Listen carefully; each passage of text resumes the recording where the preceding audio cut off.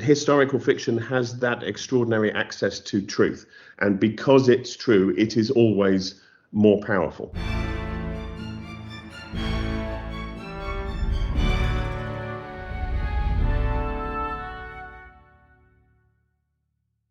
Hello and welcome to the Aspects of History podcast.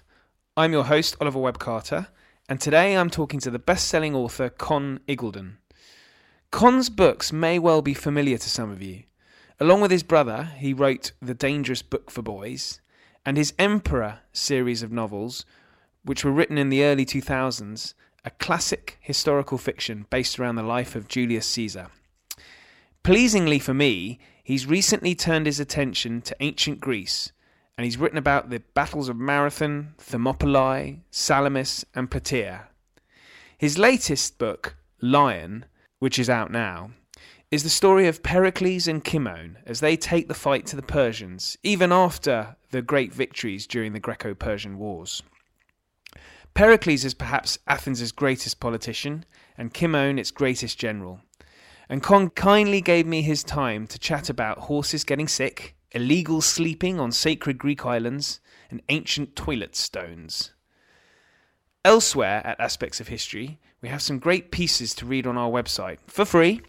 Among them, Jesse Childs, who's written about the English Civil War, Adam Zamoyski on Henry Kissinger's recent intervention on Ukraine, and Ronan McGreevy on the assassination that sparked the Irish Civil War.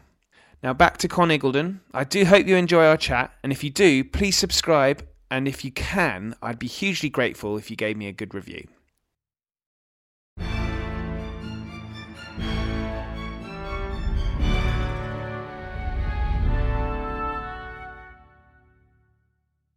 Conn Iggulden, welcome to the podcast. It's a real pleasure to have you on today. It's lovely to be here. Well, we're here to talk about your new novel, The Lion, and this is, I think it's the start of a new series that the publisher was telling me, but it does follow on from your previous novel of last year, Protector, doesn't it? It does to a degree. They've called it Lion, by the way. We got rid of the definite article. There's just not enough time in this modern age to even waste a second on a single word. Although, I mean, obviously, it's based on the dream his mother is said to have had before he was born, of a lion, and then it became the insignia on his father's shield, which he would have carried at Marathon and so on. So it's a pretty good word for the young Pericles, the lion of Athens. Yes, it does follow on. The original couple of books were dealing with Gates of Athens and Protector were dealing with the Persian invasion, and Pericles was just a boy with very little sort of agency. I mean, his biggest event really was being evacuated and sent to the island of Salamis, just outside Athens. And then from that vantage point, he saw Athens burned, set on fire twice by the Persian forces. So, because he had to be evacuated again, without walls around the city, they really didn't have a decent. Well, there was no way to protect themselves from the Persian invasion at that point. So, the first two books are more about people like Aristides, the wonderful stories of how they resisted Thermopylae and Plataea and Salamis and all these extraordinary battles. But it's also about the beginnings of Athenian democracy and how they really got going. And then it made sense to when doing the actual story of Pericles, which is two books, one called Lion, one called Empire, to sort of set that slightly aside. I've always written books about interesting people, Julius Caesar, Genghis Khan, Kublai Khan, people like that. And, it made sense to give it a slightly different series title, even though it does follow on in sort of time terms, almost day by day. Well, I finished it today, and it's a riveting story. It's great stuff, and but it's wonderful that you've picked this period because you're a hugely successful author, but the Greco-Persian Wars, and then obviously the 5th century is the golden era for Athens, and there's so many rich stories. But you'd have to say Pericles probably does dominate that century more than any other Athenian politician. Yes, and that particular century, the thing that I avoided all from so many years was any hint of Alexander the Great. because when I was probably no more than about 18, 16, I read a couple of books by David Gemmell, which were fantasy / historical fiction. It's a difficult sort of genre because there was a heavy element of fantasy, but it was also a life of Alexander the Great, effectively.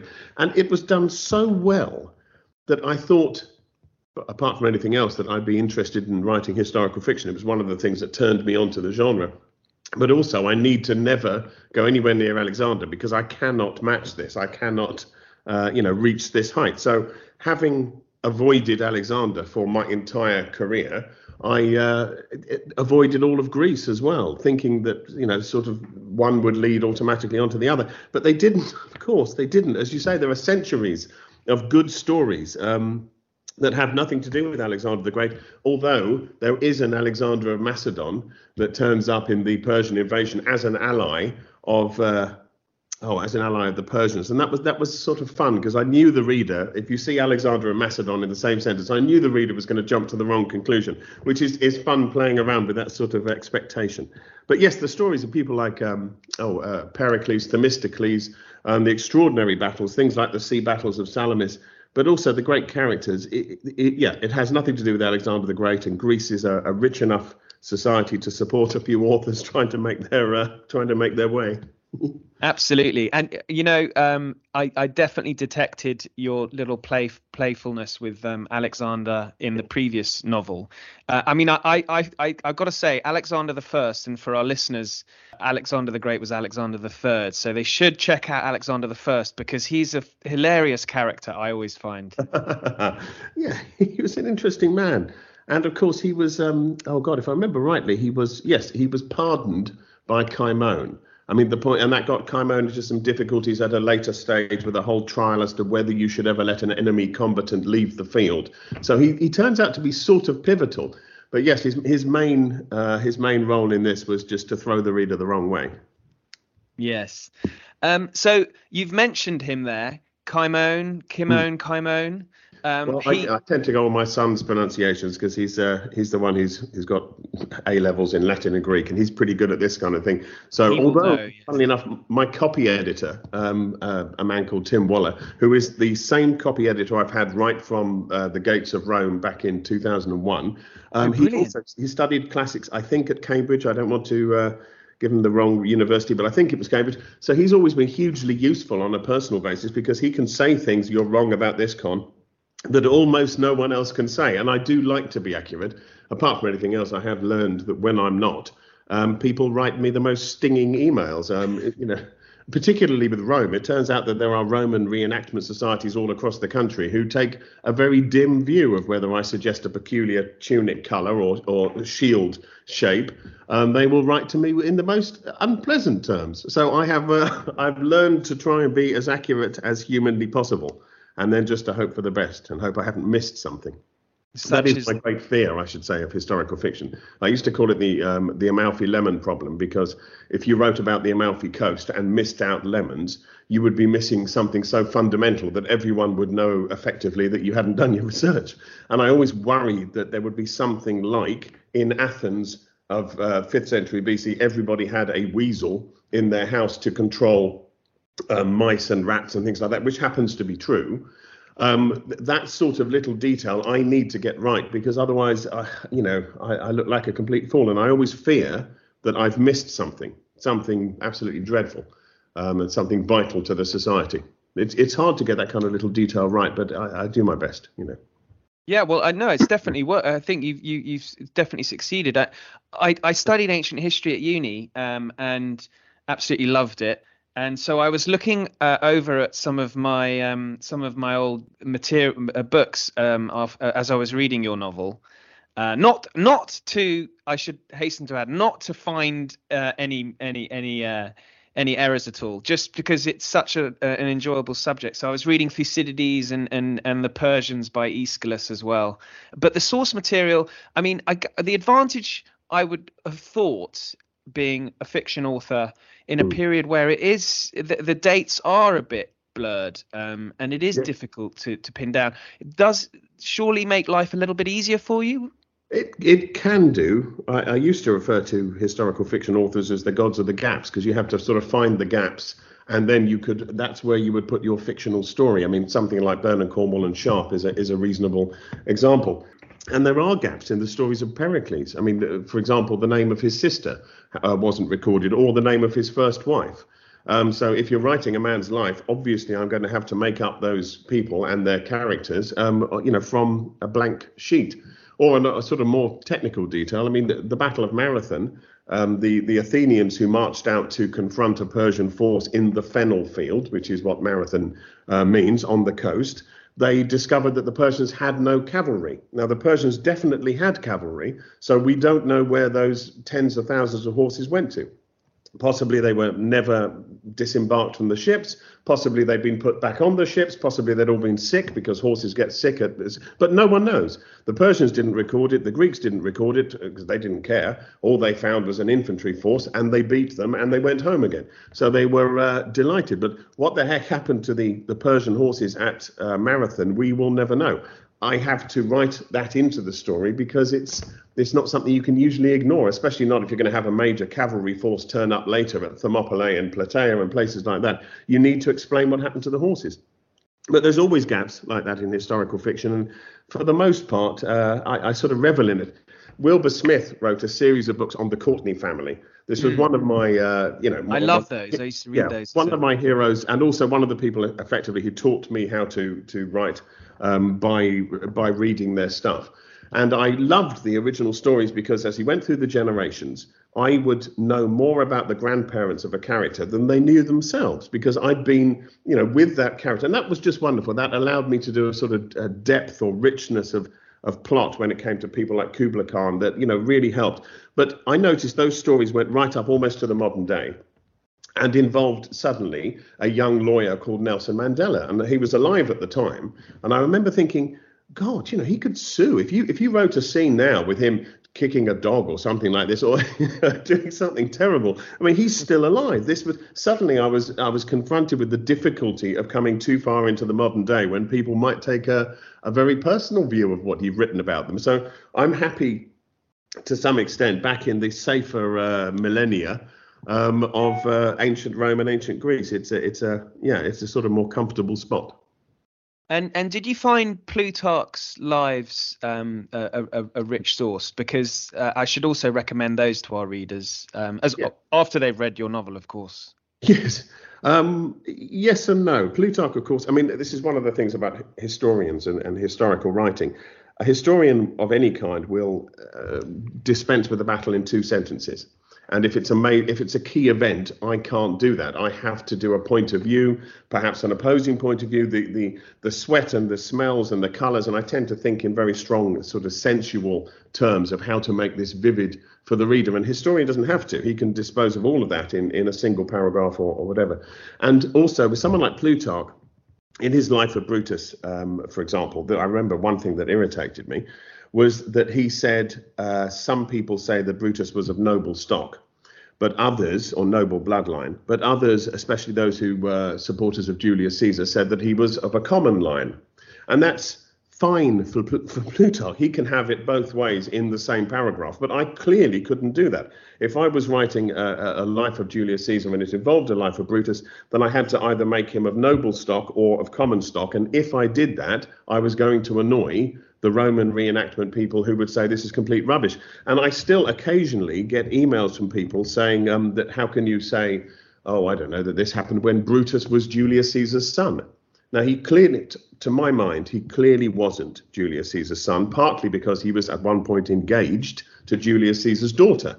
And even in libertine old Rome, they didn't engage their sons to their daughters, even their sort of half sons. So I think that's probably, I'm pretty comfortable with the way I've worked it. But Plutarch and other historians have a freedom, if that's the right thing. I have to fit the history into a story and a story arc, and that means that there have to be cliffhangers, and there have to be exciting moments of crisis and tension, and it also has to sort of come to a satisfying ending. And history just doesn't. By definition, it simply, at the end of 1066 and all that, history came to and there's full stop. But it never does. It always continues on. Actually, it was one of the difficulties of Pericles that, oh, I don't want to give it. Well, it's such a tricky thing, giving away the end. Yeah. Everyone knows the Titanic sinks. It is ludicrous to go into it. There isn't a person who saw the Titanic who didn't know that the ship went down. So I don't want to hurt people's feelings or upset them when I say that Pericles has died 2,500 years ago. I think it's reasonable to sort of expect that he's no longer with us.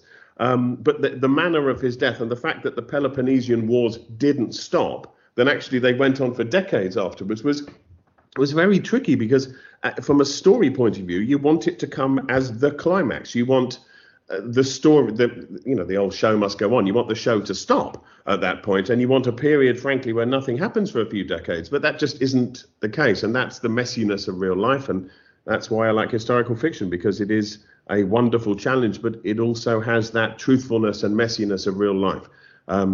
Pure fiction for me would be difficult. It would lack a certain. It's not that it isn't incredibly powerful. We've all read powerful fiction, and after all, it is always about people, and people are interesting. We are the species who are interested in ourselves. The proper study of man is man, and so on.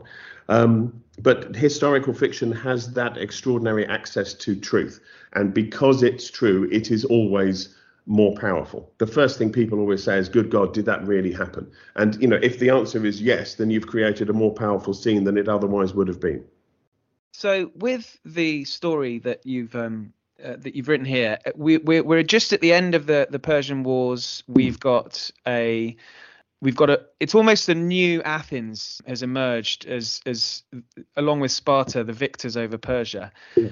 But you've written this brilliant scene of when, really the founding of the Delian League. So I wondered if it would be good to talk a little bit about that, because for our listeners, that helps frame the century for Athens and Sparta. It does. And I must admit, it's not something I knew about when I was starting. So, I always have to guess at the level of general knowledge. For your readers, it's probably higher than most, obviously, because they're, by definition, interested in history.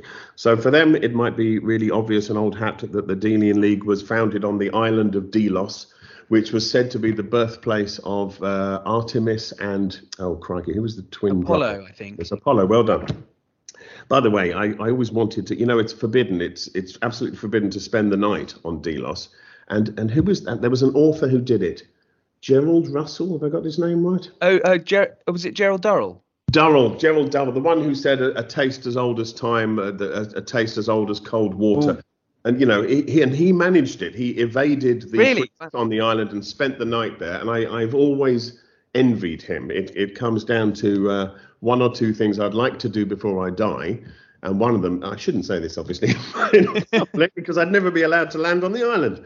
But, would be to spend the night on Delos, because that would be an extraordinary thing to do. But yeah, I always thought the Greeks were a bit touchy about sleeping on beaches as well. They very much are, yes. Yeah. Especially in sacred spaces. And this is why I shouldn't be mentioning this in a public interview.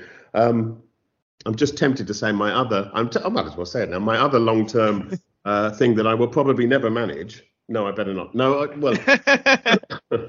it's the fact that Colditz has been recreated as a hotel, and I would very, very much like to go there and escape from Colditz. And I won't go over the roofs or something without paying my bill. I'm not sure that appeals to me in a sort of fundamental way, and I'm probably too old, and I'm overweight, and my knee's gone, so it's extremely unlikely. But I do like the idea. But to get back to Delos, Pericles' father, of course, Xanthippus, the wonderfully named Xanthippus. You're a huge fan of Xanthippus, I can tell. I am, apart from the wonderful quality of his name, which means a pale horse, which I couldn't help but think of the biblical thing, even though nobody then would have thought of that at all. But the fact that he was called a white horse or a pale horse is just wonderful as a synonym for death. And the fact that he was at Marathon and then went on to played a major part in keeping Athens free from the first Persian invasion. And then went on to be this extraordinary statesman, almost responsible for the concept of a nation, moving from city-states like Athens and Sparta and Thebes into the idea that you can all be Greek Hellenes. An awful lot of that was down to Pericles' father, and the idea of they swore a great oath on Delos, which was physically marked by ingots of iron, taken presumably from the cargo holds of their warships, where you would use iron to make the thing stable, like a keel, and then dropped into the sea. And as long as they would last, the oath would last, which was intended to be for eternity. It didn't last for eternity, but it was an idea that bound together cities and regions and states, really not just around the land either, but also, various islands on the Aegean, into a sort of proto-empire, an Athenian empire. And at the time, it was an extraordinary, almost a NATO to some extent of the ancient world, because it was a pact of mutual defense. Not an aggressive pact. It wasn't meant to be a challenge to Persia. But if attack one, you attack all. And of course, Athens was the big financial powerhouse of that, because it had the fleet. It had the extraordinary fleet that had come together to fight the Persians.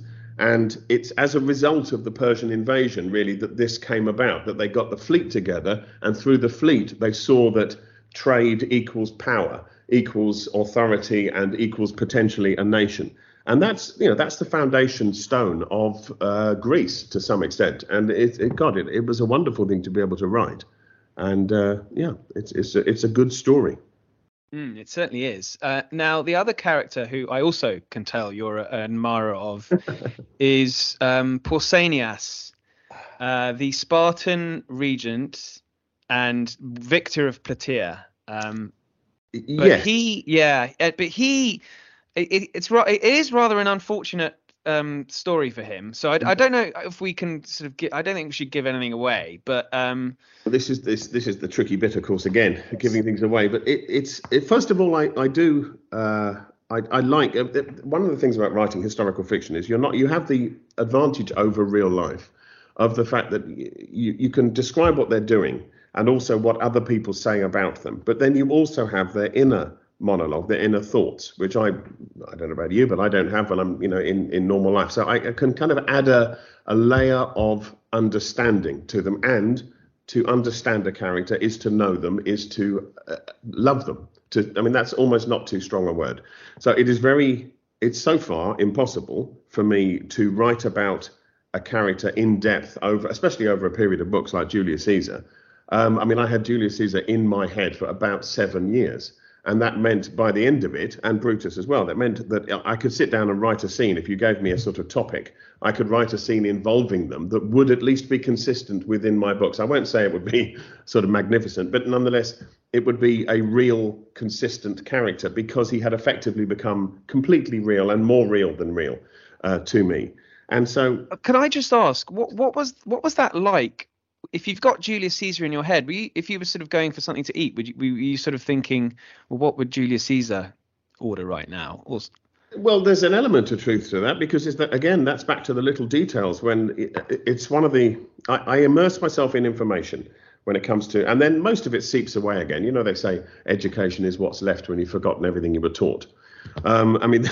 That's true of historical fiction research as well, because there was a time when I was pretty good on a Roman kitchen and whether they had windows or not and what the spoons looked like and things like this. So yes, if I went to a restaurant, in theory, when with it all fresh in my mind, then I could be comparing and contrasting the fish sauce presented to me to the fish sauce they used and so on. So it becomes, yes, it's quite immersive, but it's more it's like if you knew everyone's private diaries as well, then you would know a little bit more about them than simply how they looked, how they stood, how they reacted to you, how other people reacted to them. All of these things are vital, of course, in real life in judging the people around us, but it's that inner monologue that makes them real.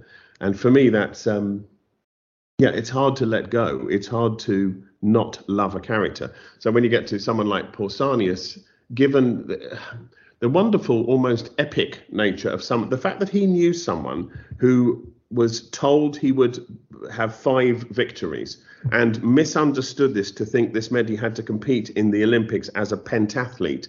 And then it was pointed out to him that the Spartans considered battle victories. They called those, was it contests or victories? But they used the same word.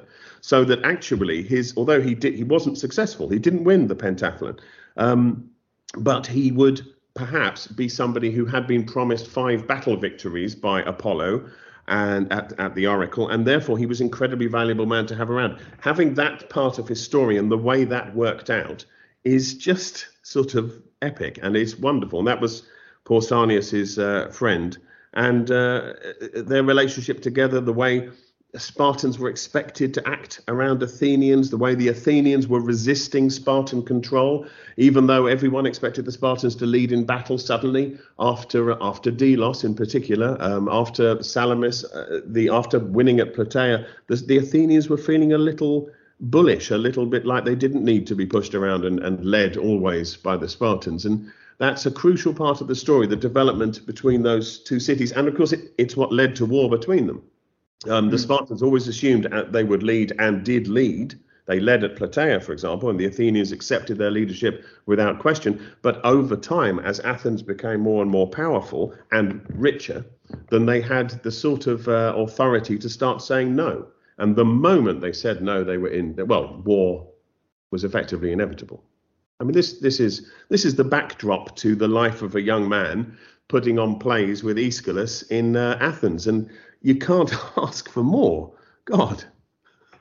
Yeah, it's extraordinary. I mean, there's so many rich characters in there. Aeschylus, is among them, and yes, it's fantastic. Again, the fact that Aeschylus was at Marathon, the fact that he saw his brother was killed at Marathon, and we know he lost a hand because he presumably bled to death. I mean, he was a man who'd seen war, who'd seen violence right up close and personal, but he also wrote some of the most extraordinary incandescent plays that exist, and we have in his The Persians, we have the first play that survives in the Western canon, because unfortunately the plays before then have been destroyed and lost, and that's another example of the gaps. There are only fragments before then, as far as I know, no full plays, and his satire plays, which involved such vulgarisms as people walking around with bobbing phalluses and in things like that. There is only one complete example of that, so it's very hard to judge an entire genre from that sort of thing. But the details of the Athenian play and the way the benches were made of Persian warships, for example, and it's fascinating. I love all of this. I mean, it's this sort of thing. It's very hard when you come across something like a really cool fact, and you want to put it into the book because, for example, the fact that Spartans didn't box, because when they exercised, they ran endlessly and they wrestled constantly and they lifted rocks and as weights and so on and so on. But the reason they didn't box is because that means that half of every bout would involve a loser, and they didn't feel that they should ever train men to lose. But the Athenians did box. Now, that was a fact I put in. So then I was able to write a scene where, in a personal fight between an Athenian and a Spartan, then I have the Athenian using boxing techniques which the Spartan wouldn't have known. And I was delighted, absolutely delighted by that, because it's a good way to work in just a really cool, interesting thing that I'd found out. I mean, that's one of the reasons I love doing it, of course, because you do come away with interesting facts. I mean, you do in all books. I learned from Dick Francis, off the top of my head, that horses can't vomit. So if you make a horse sick, as in on a plane or a ship, it just gets sicker and sicker and sicker, and it cannot expel anything from its stomach, so it eventually can die. And this has stuck with me from Dick Francis, the Queen's champion jockey. So I accept his authority to tell me this is true. It better be true, by the way, because I think I've used it in a couple of books. You learn, you pick up things from fiction all the time, and historical fiction is a good vehicle for that, because if you're interested in the subject as well as the story, you pick up interesting things.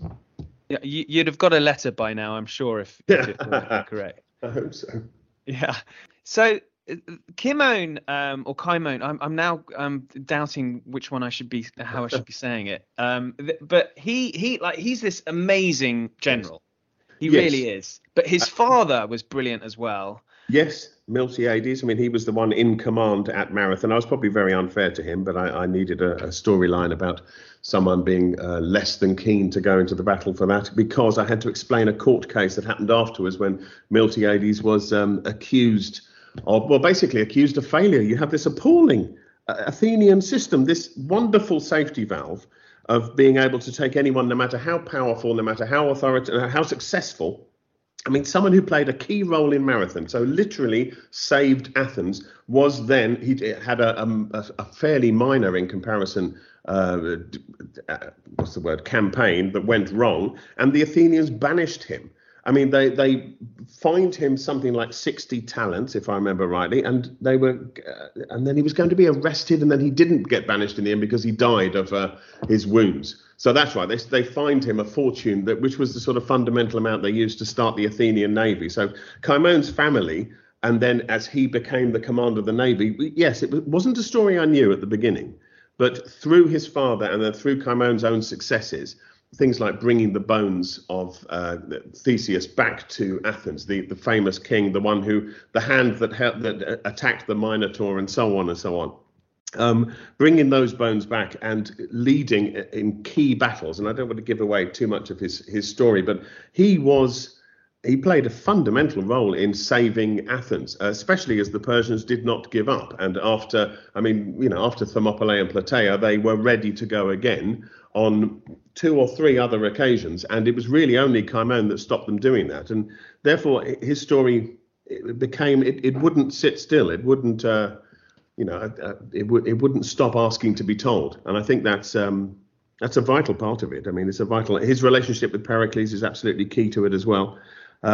Even though Pericles also stood against him at one point in a law trial. And the big question for me was whether he was, anyone could prosecute any law trial. So the question was he doing it deliberately to help his friend get off, or whether he was actually trying to, prosecute his friend? And that's a tricky one. That's a matter of judgment. I won't tell you which way I went because, the readers should find this kind of thing out.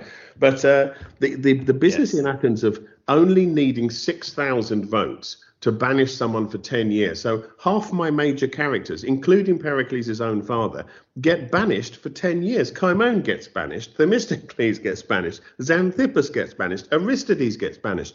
You have the wonderful story of Aristides heading towards the Agora, and he comes across an illiterate man, and the man says, would you mind scratching the name on the pot, on the shard, the ostrakon, from which we get the word ostracize. And he said, would you mind scratching the name? And Aristides says, yes, because he's a literate man. He says, whose name would you like me to scratch for the banishment? And it's the name of Aristides. I mean, this is a wonderful story, and he does it. That's the point. He puts his name on the pot and then hands the pot shard back to the man to go and vote for Aristides the Just, as he was known, to be banished. But it was a safety valve because there was no appeal against it, and there was no counter vote. You only needed 6,000 votes out of an assembly of about 20,000 to make that person just disappear from public life for 10 years, and probably, of course, lowered life expectancies and the like, probably forever. Although 1 or 2 people did come back. And then the wonderful thing about the first couple of books, Gates of Athens and Protector, is that if the Persians invade and you have banished your major generals, which the Athenians had, you have to ask them to come back. you have to bring them all home. And that was an amazing sort of series of chapters to write, because I had literally ships going out to find them, these people that they banished, and bring them home again, because suddenly they didn't have the luxury of banishing their major generals and war leaders. So it's a fascinating society, actually. It really is. Yeah. Can you imagine if we, the electorate, had that power today to ostracize? Well, we'd use it, wouldn't we? I mean, the danger of not having a counter vote was seen even in ancient Athens, because it shocked people. 1 or 2 of them were banished, and probably Cimone was banished. He was sent away for 10 years, and he really shouldn't have been, because they desperately needed him. He's another one they brought back.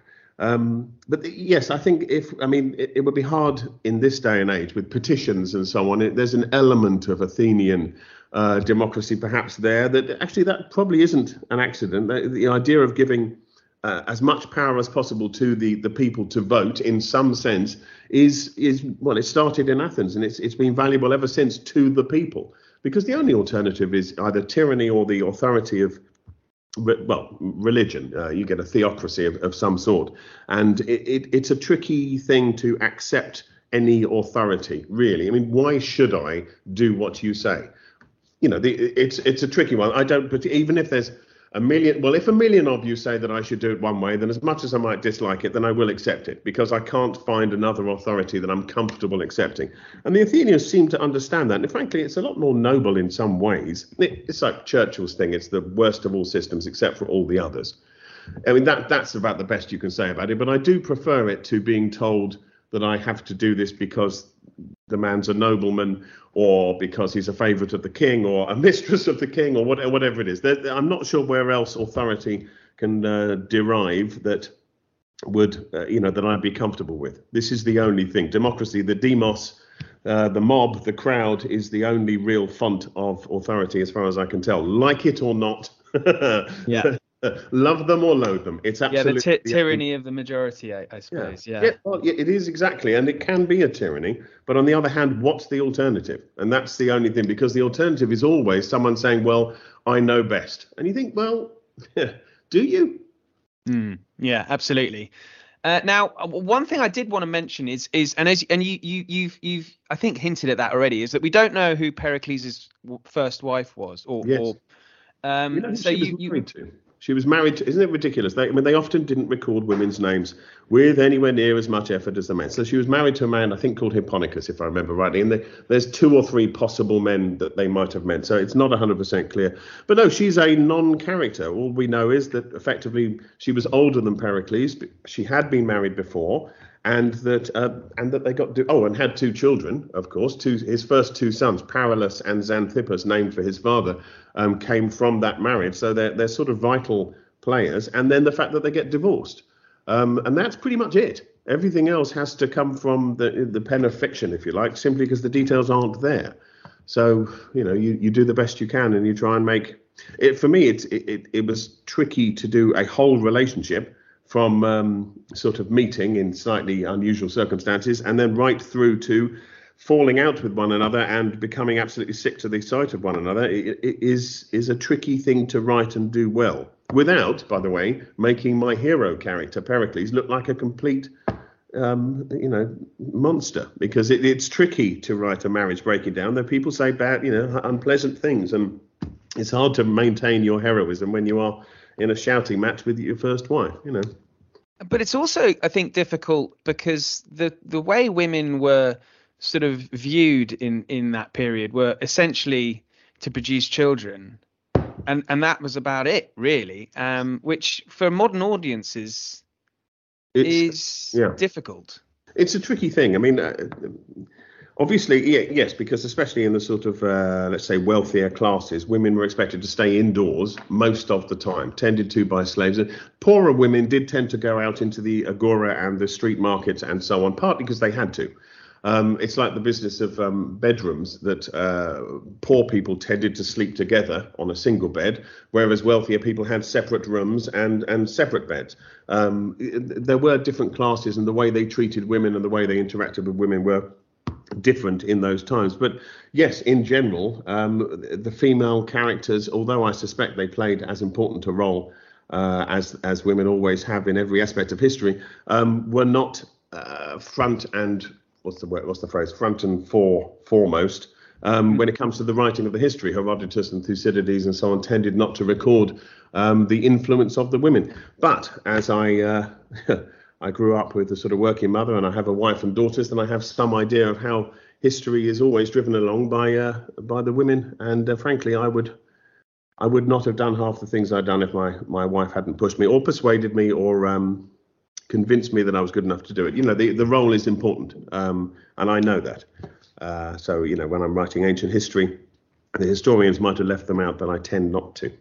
Does she read your final or throughout, or what's her role in your process? I will use the word heroic, because it's not so much that she reads them, but it is the final thing I do with every manuscript before I hand it in, is that I read it aloud from start to finish. Which really? It takes you days, because it is very, very time consuming, but it is the only way for me to do a slightly different perspective that means I can catch errors, and I do it as fast as I can, so that I'm still remembering chapter 3 when he went west, and then in chapter 18 when he's no longer in the west and he's suddenly in the east, and I realise I've made a mistake. I notice plot errors, but it means my wife has to sit and I would say endure. I mean, I know that this is putting my own stuff, under a spotlight. Perhaps it doesn't deserve, but it is. Not everyone enjoys an audiobook, and I will be honest. I have a monotonous reading voice. I hope not a monotonous speaking voice, Oh, but no. when I'm reading, I tend to sink, according to my wife, into into a monotone. Well, I And was going to ask if you sort of act characters when you're reading out the.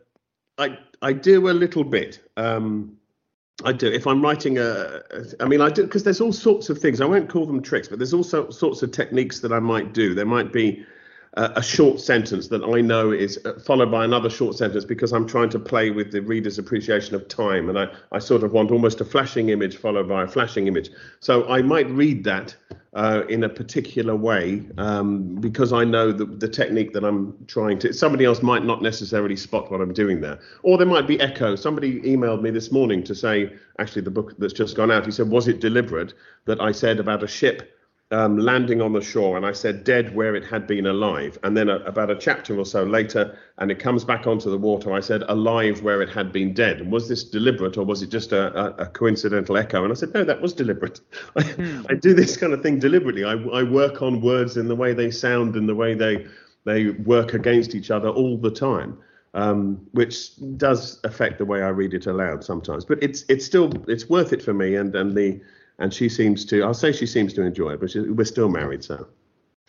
That's good. That's good. Now, the opponents of the Greeks are the Persians, and the way you've written about them is there's the great scene with a Persian doctor, cleaning, talking about how clean you should be, and it just made me think. It's like those realities, what everyday life was like in the ancient world. I mean, they didn't have Lynx deodorant, did they? So, but little details like that I find really interesting, and I love the way you introduce that into the story. Yes, I mean, all these sort of things, they do fascinate me. The whole idea about how often you should bathe and whether you can use oil and scraping it away. I mean, I've covered some of these things before in ancient Rome. Some of the Greek things, I'll tell you the thing that bothered me the most, and it still bothers me because I still don't fully understand how it worked, was the fact that they had no toilet paper of any kind. And they used something that is only ever described as toilet stones. Now, I don't know if that made you wince, but when I thought about this, and if you Google Greek toilet stones, you will see, frankly, some stuff that looks pretty abrasive. I was expecting maybe marble or something like this, but they look more sort of pumice stones or whatever, the point, or tile, and they don't look like the kind of thing I want to go anywhere near. That part of me. And even then, the idea of trying to use that to clean oneself makes me it makes me wonder how on earth it worked. No wonder you had to bathe regularly. I mean, dear God. So that sort of detail I find oddly fascinating because it's important to get right. Like shaving, everyone over a certain age had a beard. That's true, but some were clean shaven, so they did have razors. And if you've ever tried to strop a cutthroat razor, you know how difficult it actually is to do to keep a really good edge without shaving becoming quite so almost agony. So it's things like that. Did they have good enough quality steel? One thing leads on to another, and you can never lecture about it. You can never drop this kind of thing in because it's instantly history. So it has to be revealed through the scene. Pericles getting up in the morning and he is shaved by a young woman standing behind him. And it's things like that for me make it as real as possible, because you are trying to drop the reader into a society. And whether it's the way a Persian talks, or the interesting sort of different tactics that they used, or the way the king might speak to his mother, I try and get this stuff right, if at all possible, because it's important. I don't want the reader jarred out of it. And I always, I avoid using words like silhouette, for example, because I think it was Etienne de Silhouette who invented the sort of blackface shadow cutting of card.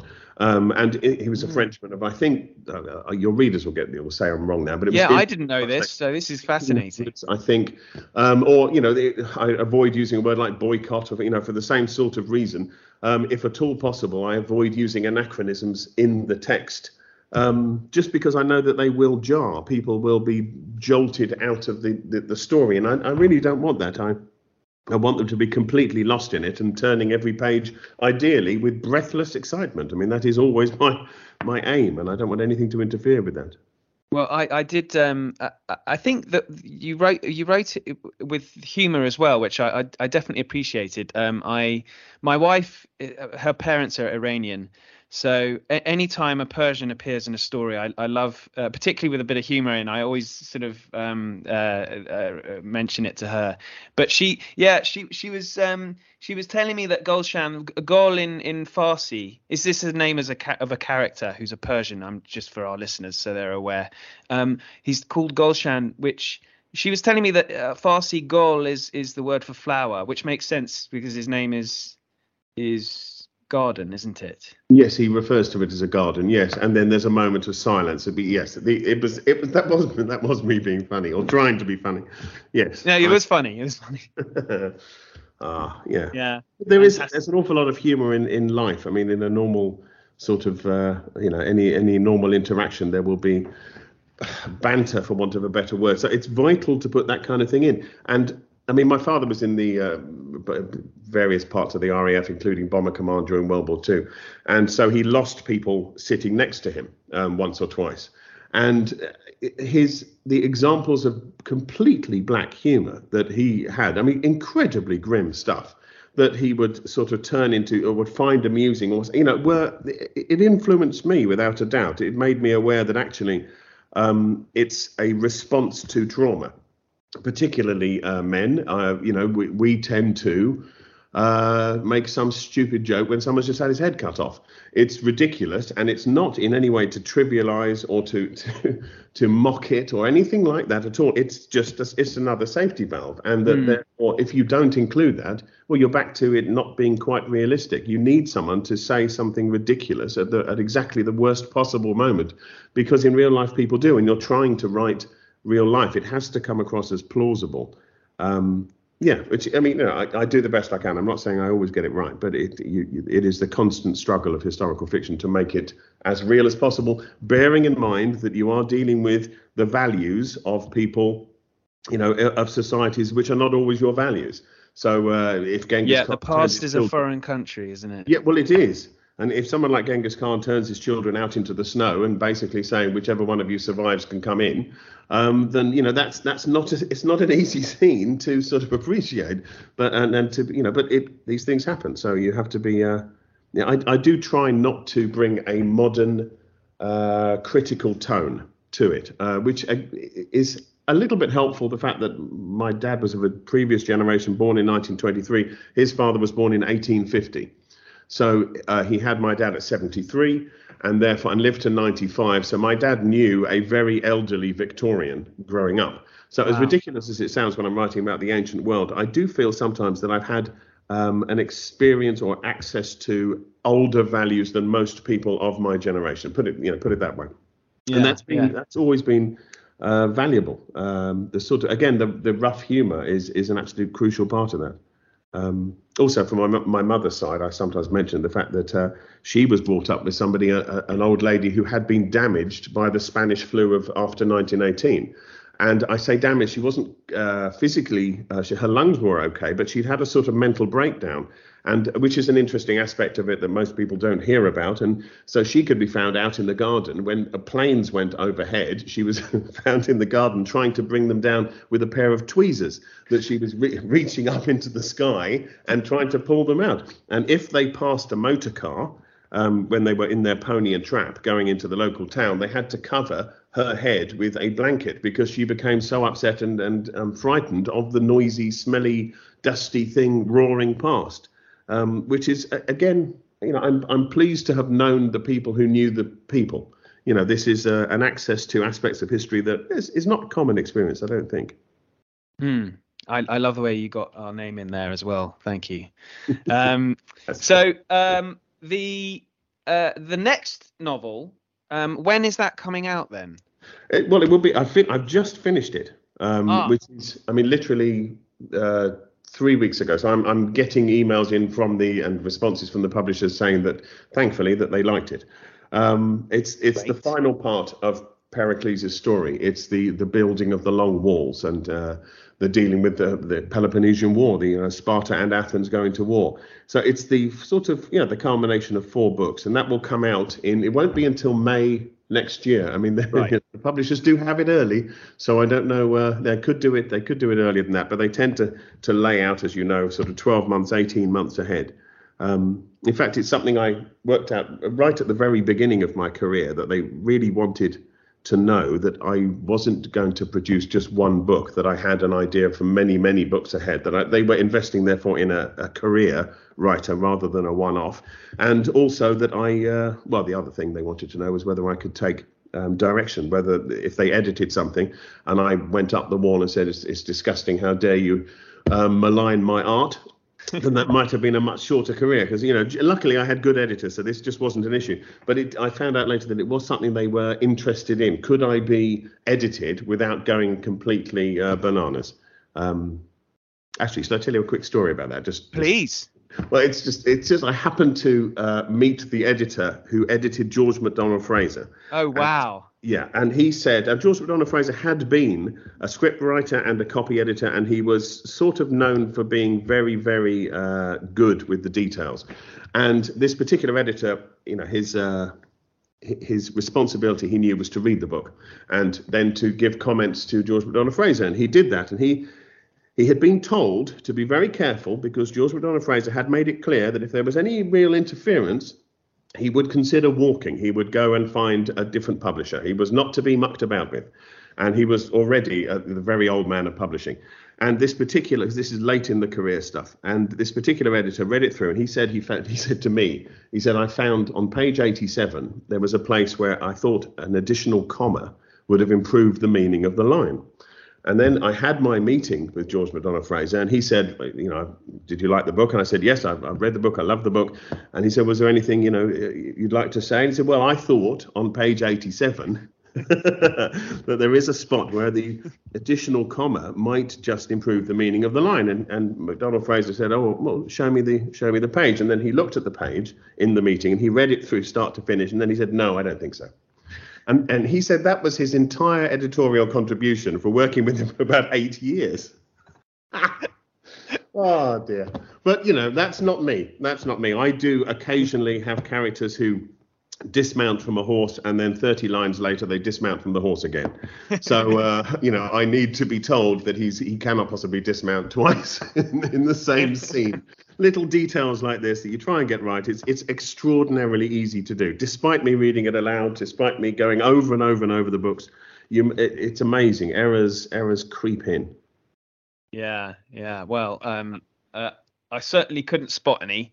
Now, you've mentioned Alexander, and we're nearly running out of time, but we are running out of time. But Alexander, you've mentioned at the beginning of this, you don't really want to go there. Yeah. But it's sort of, it feels like as a reader, I'm quite keen for you to go there. I do know what you mean, but I can only say that I would honestly recommend to anyone interested in the period, you've got to not mind a bit of fantasy creeping in, but that's life. And it's a book called Lion of Macedon by David Gemmell, and he wrote another one called Dark Prince. And it is, I want to call it sort of heroic fantasy. I think that's the official name for the genre, heroic historical fantasy, something like that. It's just with Parmenion, the death of nations. And his story is so fantastically well done that I just can't ever. I would have to make different choices. There was a General Parmenion, I understand, and he was Alexander's great general, but I'd have to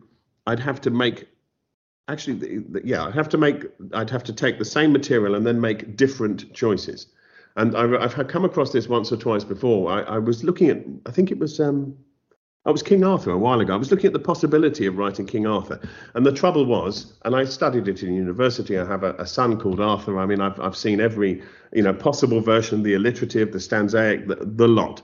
It was my big thing. So I'm pretty well suited to write a King Arthur story. But the problem was, every time I came across the material, I was thinking, well, I know that someone else has done it this way. So either I take the same material and do what I consider to be a suboptimal choice, or I'm basically writing the same story as someone else, and it wouldn't work. It just doesn't. So the same is true for Alexander. I would either be doing David Gemmell's choices, which would feel fundamentally dishonest and not recognizing the talents of a writer I admire, or I would be making suboptimal choices, which is a rotten way to go about it. I never phone things in. I love to write and I love to tell stories, and I always want to do the best I possibly can. So I can't do it badly. I won't, do it badly.